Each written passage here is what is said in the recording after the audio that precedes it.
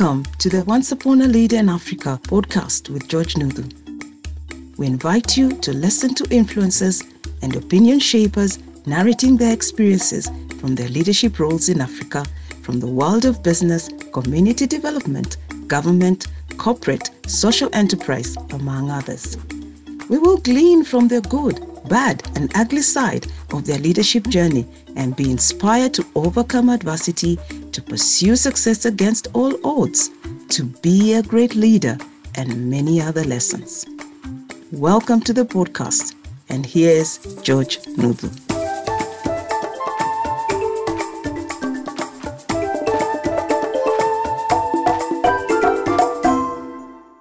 Hello, Serah. How are you? I'm good. Hello, George. Thank you for this invitation. Well, thank you. Thank you for agreeing. It was just reading your profile on LinkedIn. I thought, wow, I think Serah has got a great story to tell, and it will be inspiring to experience an emerging leader. So thank you for accepting. Let's start from the beginning, Serah. Tell us a little bit just about yourself.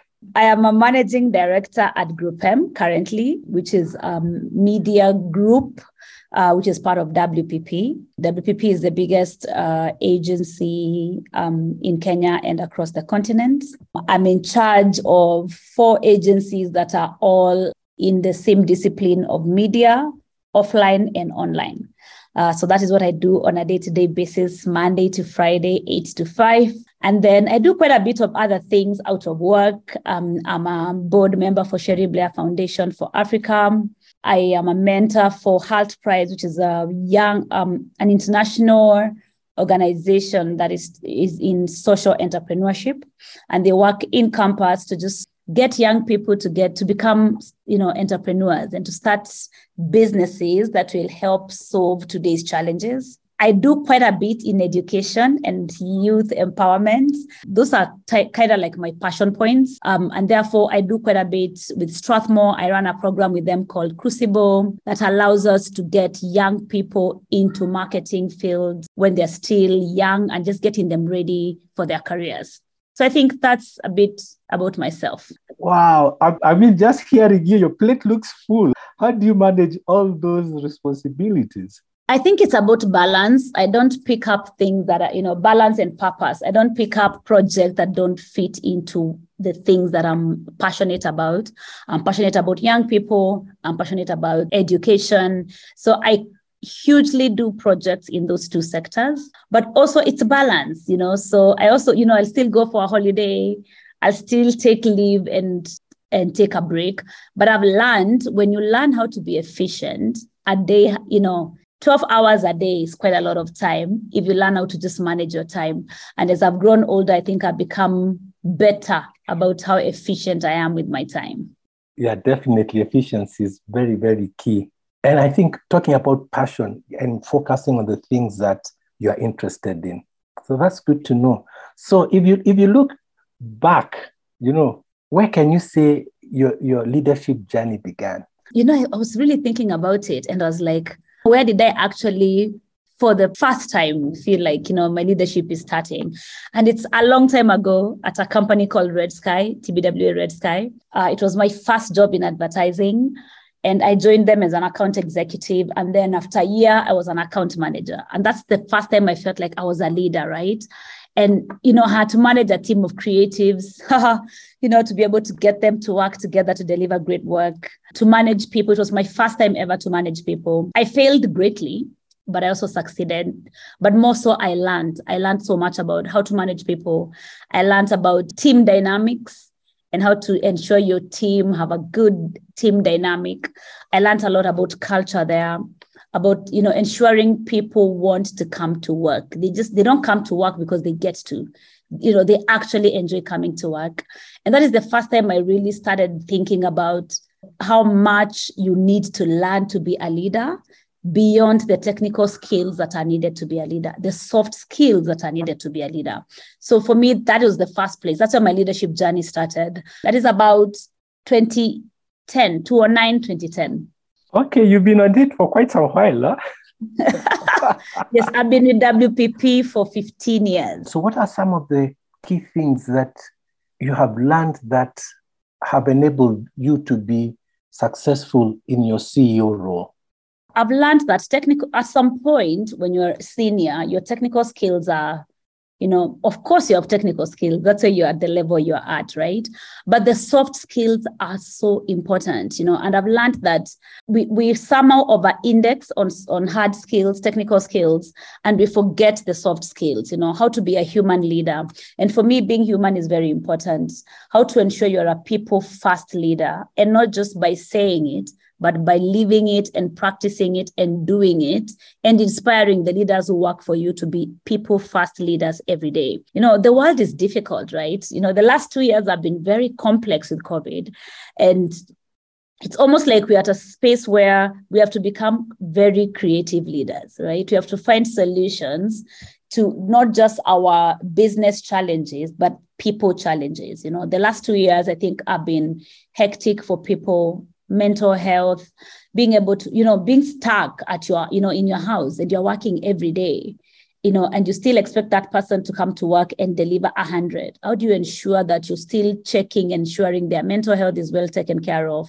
People are resting. People are well engaged while they're working separately in different houses, but they're still well engaged. So I've discovered in my current role that soft skills is what has given me an edge.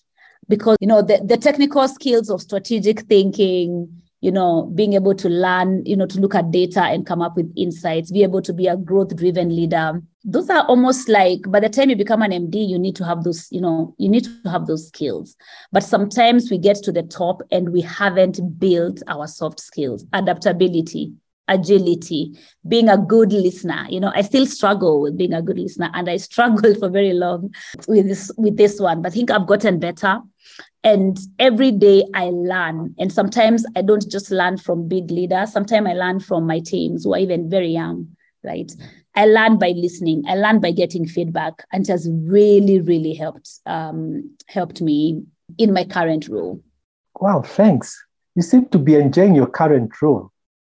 I am. It's hectic sometimes, and media and COVID has not been the easiest. This have been the last 2 years have been the hardest for our business because what happened is COVID hit, and most clients just put media 100% off. So the last 2 years have been very hectic, and we've had to really be creative on how we drive growth. And being creative means being able to come up with new ways of driving the business, as opposed to just expecting the old way we made money to be the same way we make money. But I enjoy it because it allows me to push myself. It allows me to think creatively every day. It allows me to work with a myriad of young talent across the continent that are brilliant. It allows me to work on brands that I would never have imagined I would work on, media partners across the continent. But it's a broad role. So it's a very, every day there's a new challenge. So every day it feels like it's a new job every other day. Talking about challenges, and thank you so much for really talking about what you went through COVID. And definitely that was a defining moment for many leaders because they were caught up with this crisis that they never knew what would happen. So for you, just in your journey, from where you started, what can you say has been one of your most difficult experiences as a leader? I think there are two. I think from a technical and from a business perspective, it was 2020. And, starting the year, we had lost one of our biggest clients, but we were positive that the year was going to be fine. Then COVID hit. And I was just like, oh my God, what? This couldn't get any worse.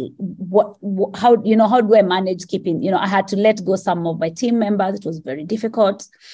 And every month I woke up and I'm just like, how do we shift what our business looks like so that we can actually start making money? For me, that was a very difficult time, but I discovered that I'm quite adaptable and agile in terms of just what do we do now to make it work going forward. And, at the same time, I'm in advertising. And while we are an industry that you wouldn't, is a bit modern, there's still so much sexism, patriarchy. And, you still meet people who don't treat women the same way they treat men. Still meet people, I've had a hard time with sexism. But I've learned that, I keep on saying, there's something I keep on telling myself. You can only control your character. You cannot control your reputation, right? Because your reputation is going to be about what people say about you. And you can't control what people say about you. You can only control your character because that is who you are. And I've had to learn the hard lesson of just being focused on who I am and what my character is, and really not being bothered by whatever someone says or doesn't say. It's tough, but I think between the last 2 years, I am finally in a place where I can say, I'm just like, oh, okay. Someone said what? Okay. And, and it doesn't bother me anymore. It doesn't make me sad. I'm just like, it's human beings. Human beings, this is how they behave. And just really focus on who I am and what my character is. Yeah, it's so sad that even in this time and age, and in the advertisement or your industry, you'd hope people would be more enlightened. But still, I know, right? Yeah, but so, I think we are we're still far. I read something from Melinda Gates, and she was saying that it's gonna take us. I think she said it was a very weird, long time before we can find equality for women, right? I think it was like by 2030 is when we'll achieve equality for women. By 2030. And I was just like, wait, what? What do you mean by 2030, right? And I think that is the space we are in, where I feel like also the last 2 years have kind of derailed, the women agenda. Women have been hugely affected by COVID. But I think, there's in the 90s, there's a time that, women were really aggressive in pushing the agenda. And we almost have to start getting back to that space. Otherwise, 2030 may not be possible to get gender equality, right? And it's a fight. It's almost like it's something we have to keep on teaching and reminding people and fighting for every day, without assuming that now we are a modern country and things are a bit modern. Therefore, no. It's a continuous conversation. Wow, yeah, still a long way to go. Even, it's not only in Africa, but also it's everywhere. It's everywhere. So I like what you have said, some of the things that you have been avoiding. So if you are to sit down with a young woman leader who wants to aspire to be the greatest that she can be in terms of taking up the leadership space, what are some of the things you can advise her to avoid to ensure that she is able to progress towards her goal or her dream? So, I would tell them, be yourself, be authentic. As a woman leader, there's this space where you feel, because sometimes you're a leader in between men, and you feel like you have to be hard and aggressive and behave like a man, dress like a man, just to fit into that C-suite level. I would say, no, just be yourself, be a woman, be you, whatever your personality is, whatever you are, bring that to work. And then remember to celebrate yourself. Sometimes we are chasing growth in leadership so much that if you ask someone, when is the last time you just sat down and remembered what are the good things that have happened, and I'm just going to celebrate these good things as much as I'm chasing, so that you don't live your life chasing, right? You don't want to get to a point that you're like, I've just been chasing for 20 years. What are you chasing? And in that space of chasing, it's so important to sit with yourself and align. What do I want? And what is enough for me? This is enough. After this, I'm going to retire comfortably. This is enough. Because if you don't, you wake up and you find people who've been working for so many years. And you're like, I don't even know why this person is still working. I don't know why you're still working the way you work today. And finding that balance is important. And the other thing I think I would tell them is, never stop learning, just never, never stop learning. Don't let success get into your head and you think you know everything. You learn from the weirdest of quarters. One of the ways I like keeping myself learning. Yes, I go back to school. I just started an MBA last month, but more so is learning from the younger people, right? So if you're a leader today, the challenge is you're going to manage talent that is under the age of 25, right? These are just different people, period, right? Gen Z is just a different target audience. So how do you actually start learning from them, right? And I call it reverse mentoring, spending time with people who are younger and learning their way of thinking, learning their way of managing solutions, finding solutions, managing conflicts, because they think in a completely new world, because they were born in an internet world. For older leaders, it's so important to not get, if you're surrounding yourself with people who are just in your age set, you're losing so much learning, because the younger people are different, and the work we are doing is impacting more the younger people than the older ones. That is so true, Serah. The young people, and there are now so many, and that is actually changing the way leaders should respond and lead, So yes. And even the way, if I'm in advertising or you're in a brand or a business, that's, even if, maybe today your consumers are not 100% young people, but in the next 5 years, our consumers are hugely going to be people who are today under the age of 25, right? And how you communicate to them, the product you give them, the experiences you give them, how you advertise to them, it's completely different, to someone at the age of 40, 45. And therefore, just being able to learn those people for me has been very critical in not just managing them in the office, but being able to share insights with my clients about their businesses in connection to Gen Z. Just share with us few key differences between the older generation and this Gen Z. What have you seen? Just a few differences, maybe you can tell us. I think one, Gen Z is about freedom, and the older people are about security. So when you're at work, an older person is not going to quit, not easily, they're loyal. The younger person is not loyal. It's not about loyalty. It's not about security, it's about the freedom. So they will go for a job that gives them freedom, not just because I'm loyal to you. Number two, older people would possibly stay in jobs longer, and they are patient on their careers. And younger people are just like, I'm sorry, I worked here for 6 months. Either you give me a promotion, I'm going to leave and do something else. And they're not just leaving to go and work. They're leaving to go do businesses.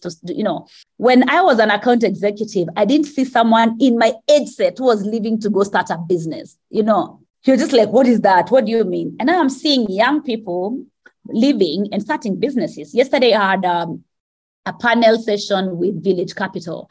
And, I just met all these young guys who just are in the startup space. And there was a mentorship session. Just young people. And, and Halt Price does that in campus. And every year I meet all these young people across the country, in Nairobi, in Kisumu, everywhere, who are just into startups. They're going to finish college and continue with their startup as opposed to finding a job. While I was finishing my college, the first thing you have to do is find a job. So that's a very different space in terms of talent. The other bit in terms of them as consumers is they are not loyal to brands, right? They are adventurous to their brands, while older people are quite traditional in the brands they use.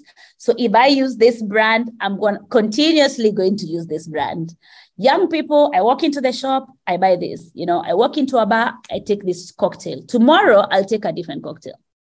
Serah will just be like, I walk into this bar, I have a glass of wine, I will have this thing. You can be guaranteed I'll order the same thing almost all the time. Young people are not like that. So they're brand adventurers because their minds are open. Two, they're digital first. This is the first time we have an audience that grew up seeing mobile money. So there's no novelty in mobile money. There's no novelty in a phone, in a smartphone. There's zero novelty. We are like, oh my God, we remember having a Sagem. Do you remember George having a Sagem? And Sagem there was no internet, and it was such an expensive phone. What was that, right? But so for us, internet connection, mobile money, they're so dear to us because we know what it looks like to not have those services. These guys don't know what that looks like. So for them, when you're like, this, do you know how what do you mean when there was no internet? They don't know what a cyber cafe looks like. They don't know how it means to carry a disk to go and print something in a cyber cafe. That doesn't even exist anymore. So they're a consumer that is so digital first. And therefore, how we interact with them, how we talk to them, how they make their purchase decisions is completely different to someone who is possibly 35 to 45. Oh my goodness, you've said it so well. You said it so well. They're so different, not loyal, There's one thing I remember yes, about young sure. people, and I think this is in relation to government, right? And to politics and government. They're also a little bit more rebellious, right? So I won't vote because there's nobody to vote for. So voter apathy, if you look across the continent and you look at the numbers of people who turn up to vote over the last 5 years, they've continuously decreased because the young people under the age of 25, under the age of 30, they don't vote. Why? Because they just have this space of, why should I vote? Nothing changes, right? So I remember having a session with one of my team members, some of my team, they're all under the age of 25. And they're just like, I was asking them, so are you going to vote? It was the day before elections. None of them said yes. They were just like, oh, maybe, I don't know, I'll go. I don't think so. I think I'll sleep. I was like, wait, what? Young people, governments, especially governments have to start in Africa, have to start figuring out how to engage with young people, how to drive, to reduce that apathy. One, by ensuring, policy. If you look at how we make policy, we don't talk to young people, we just make it in a boardroom. Then we tell young people to follow it. So that's why apathy is so big. Two, if we are creating solutions for young people as, NGOs, governments, it's almost like you have to create with those people in mind. And, if it's media, I always say, I think during election, there was a show on, I think it was NTV, that was about young people, that had young people on the show talking about politics. And I was like, that's fantastic. So if you're going to rule a country that is 65% under the age of 30, you possibly should be talking to those people to figure out what they want, right? So even, giving them spaces in government, in parliament, in boards, in media, because without hearing the voice of that person, the apathy for them as a voter just continues. They are very disengaged. So they will just go online, make noise, but they won't vote and they'll move on. And that's not a good place to be, right? Because in long term, apathy becomes anger, right? So if you look at countries in Africa that have had apathy for so long, after a while, apathy becomes anger. And anger becomes, first is just, latent anger. And after a while, it becomes expressive anger, and then you start seeing people rioting, a lot of crime. But once upon a time, this person was just disengaged. But after a period of being disengaged, they just become quite angry. And we almost have to avoid getting there, because when you get there, it's quite hard to reverse the impacts to our communities. And so that's, for me, that is another very big piece on how do we need to deal and connect with Gen Z. Wow. And you said it so well. So true. And they're a big population. We cannot. In Africa, they are the biggest. Oh, yes, they're the biggest. Yeah. Across the continent, they're the biggest. In another 5 years, they will be. I remember I was reading something. In another 5 years, the people under the age of 30 will be more than 80% of the continent. So thank you. You brought up the issue of the continent, and I guess you have interacted to a particular level regionally. So within Africa, as we see these changes happening, what kind of leadership should we offer in a general sense? Before I didn't know what the word was, but the other day I was reading a report by one of these companies, some NGO across the continent. And the question was, can creativity transform the continent? And so for me, what we need as leaders is, one, creativity, the skill to be able to solve our problems creatively. We don't have the money. We have such a huge population. Therefore, we have to find a way of being creative on how to solve our problems. And the other part, apart from creativity, is really being able to be frugal. I call it frugal innovation, being able to say, we're in a continent that we don't have money. We're not going to get money tomorrow, okay? So how actually do we become frugal innovators? And every time across the continent, when I interact with young people, I think they are already there.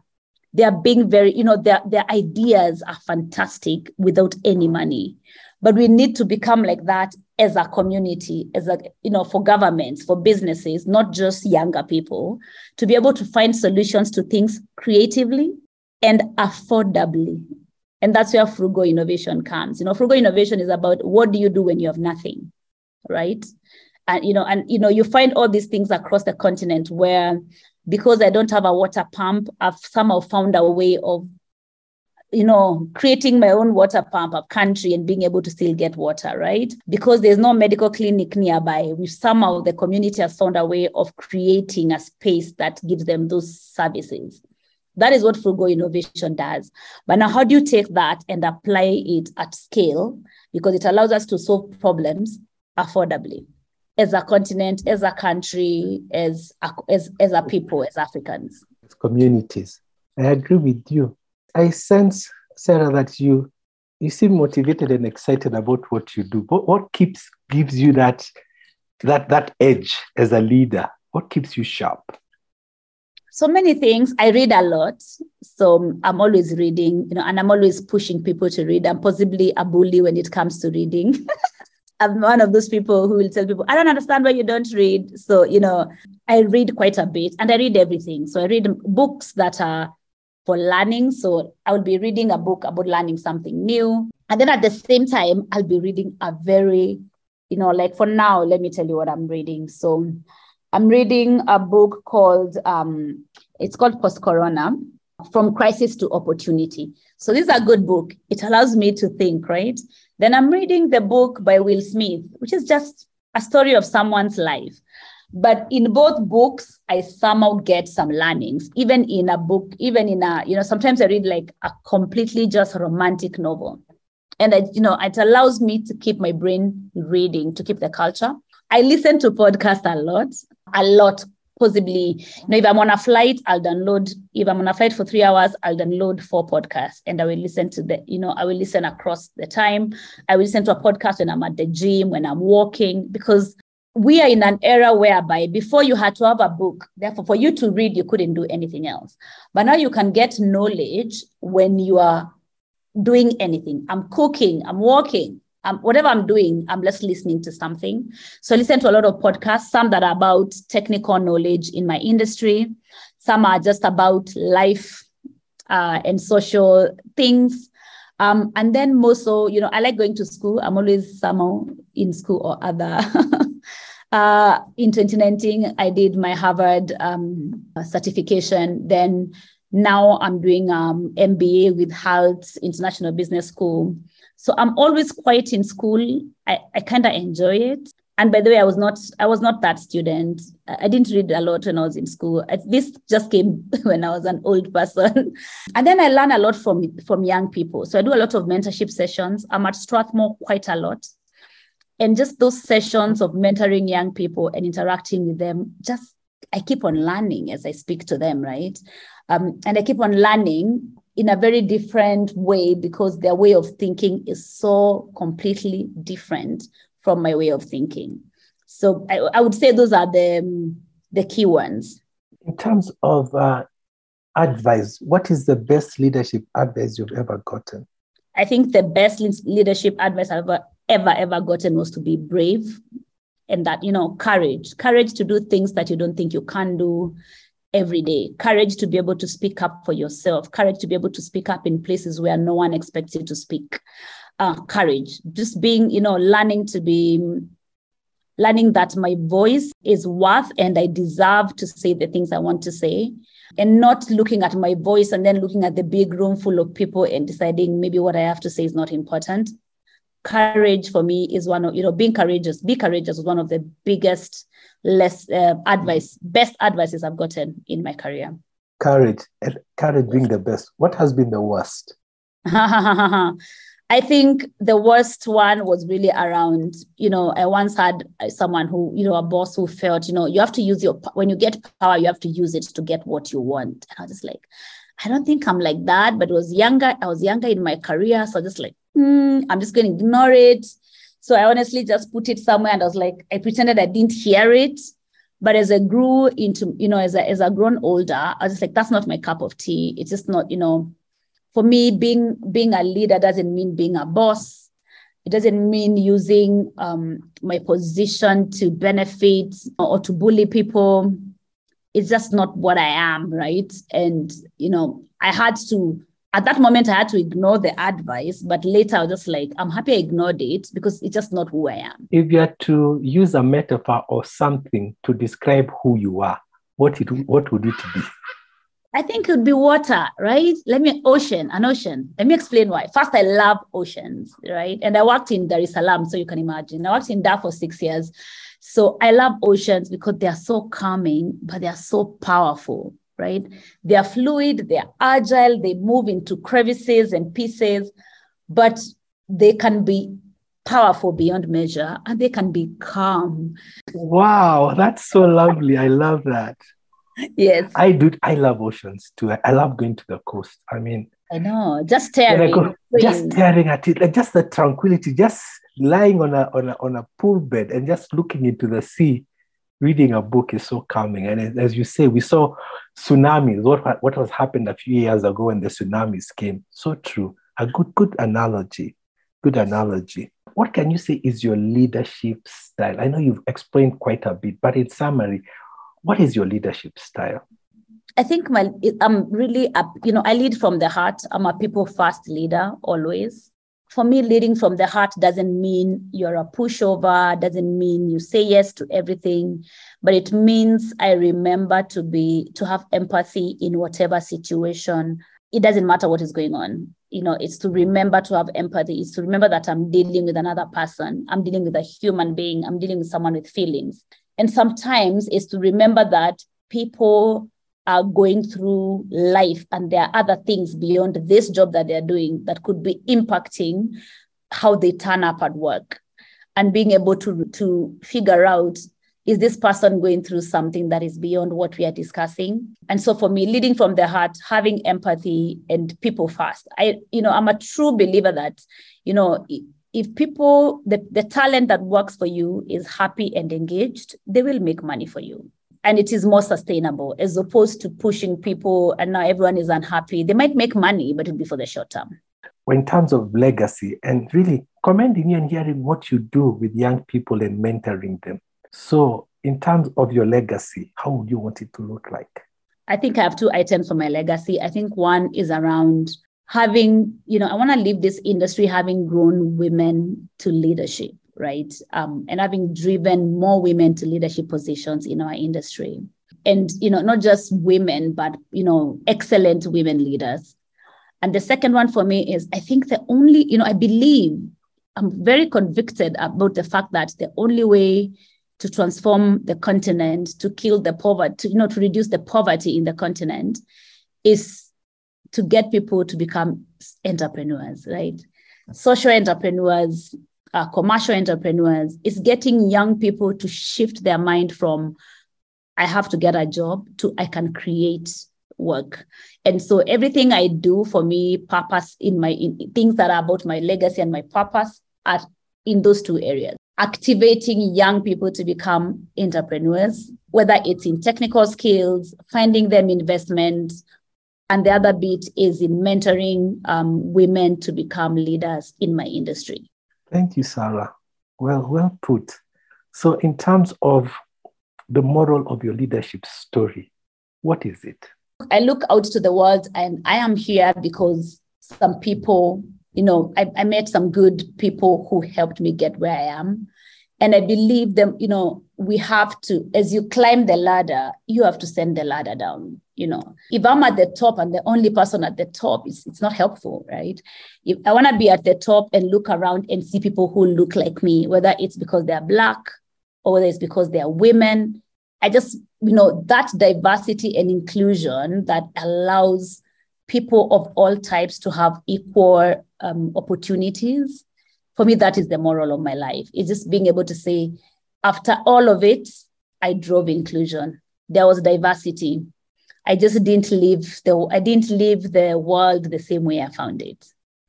And you talked about people who helped you. Yeah, who are those people and what did they do? I've had very many people in my career that have really been helpful. But I think some of the leaders that taught me how to be a good leader were just bad leaders, like just bad bosses.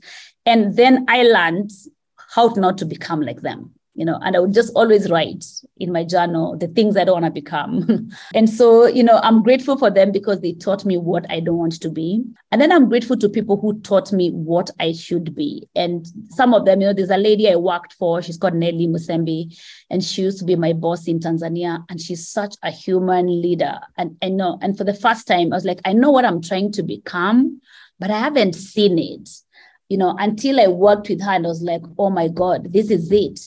This is what I've been looking for, right? This is what I've been looking for. And I was quite young. So it was, I was really happy to meet her. And then I'm surrounded. Honestly, my mom is the most ambitious, never giving up human being I know in my entire life. Like, she went to college. She got married. She hadn't gone to college. Did her first diploma, second diploma when she was still married, having children, did her first degree, did her master's when she still had children, right? And I'm here struggling to do my master's and I'm not even having children, and she just doesn't give up. And when she decides, and she never even repeated one class. Can you imagine? Like, she never failed a class. And so my mom has taught me and given me the spirit of just knowing, if you put your mind to it, laser focus, just laser focus. Avoid distractions. They're always going to be there. They're always going to be a detractor somewhere. You have to just have laser focus on the things you want to do. So my mom has hugely shaped what my life looks like. And then it's such a weird balance, because then my dad has hugely shaped what my spiritual leadership looks like. And therefore, one has given me a lot of ambition and fire, and the other one has given me a lot of spirituality and balance. And for that, I am really, I'm really, really grateful. Wow. Thank God for great parents. Thank God. Yeah, I say that every day. Yeah. Wow. Wow, Serah, thank you so much. Any final thoughts or things that you may have wanted to say before we close? Anything more? The only thing I would like to say is, we are in this era as leaders, we're in a space where we've never been here before, right? We've never been here before. We've never been in a much connected world. This is the most connected the world has ever been, both online, and physical. You could be, COVID spread so quickly because you can be in China in the morning, and in exactly 12 hours, you could be in another continent, right? So we are connected both physically and we are connected online. It's a complex world because we have all these generations that are so different at the same time. And as leaders, our role is to find the balance to manage this complexity and to manage it sustainably and with and with empathy. So how do we not lose our minds, and still stay sane in this space? And for me, is if you have empathy, if you lead from the heart, if you listen from a soft skills perspective, then you're always going to be able to lead in this complex situation. From a technical perspective, for me, I found 3 skills that are very critical in this new era. 1, strategic thinking. You have to just push yourself to learn how to be a strategic thinker. 2, understanding how to read data and get insight that you can action, right? So how do you get data and then see what the data can do for you? Because it's a data world. There's so much information out there. How do you action that information? And 3 is embrace technology. This thing is not going to go away, right? Someone said the other day, if you're not going to be able to understand technology or data in another 5 years, it will be like people today who tell you to print their emails, right? Print for me your email so that I can read it. It's going to be the things that as leaders, we just have to be able to know to manage what the world looks like.